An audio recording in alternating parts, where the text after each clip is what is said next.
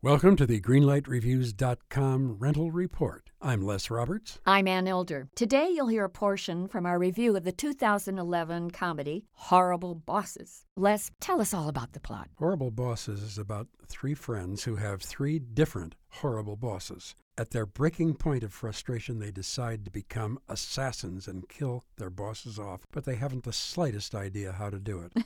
Well, here's what we had to say about Horrible Bosses.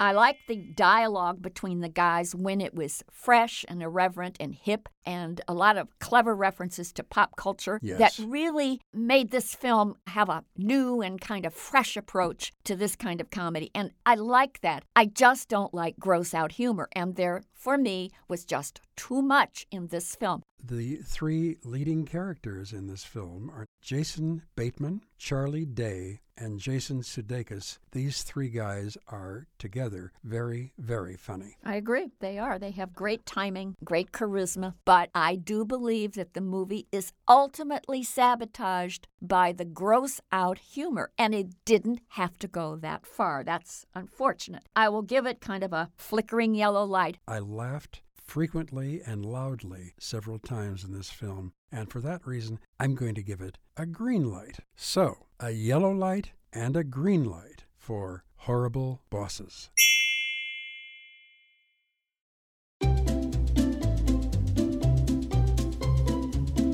Hello, and welcome to Novel Conversations, a podcast about the world's greatest stories.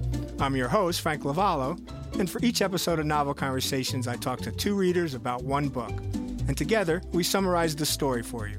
We introduce you to the characters, we tell you what happens to them, and we read from the book along the way. So if you love hearing a good story, you're in the right place. Our 9th season is coming this fall. Tune in to hear from some of the all-time great authors, Charles Dickens, Jules Verne, F. Scott Fitzgerald, and more.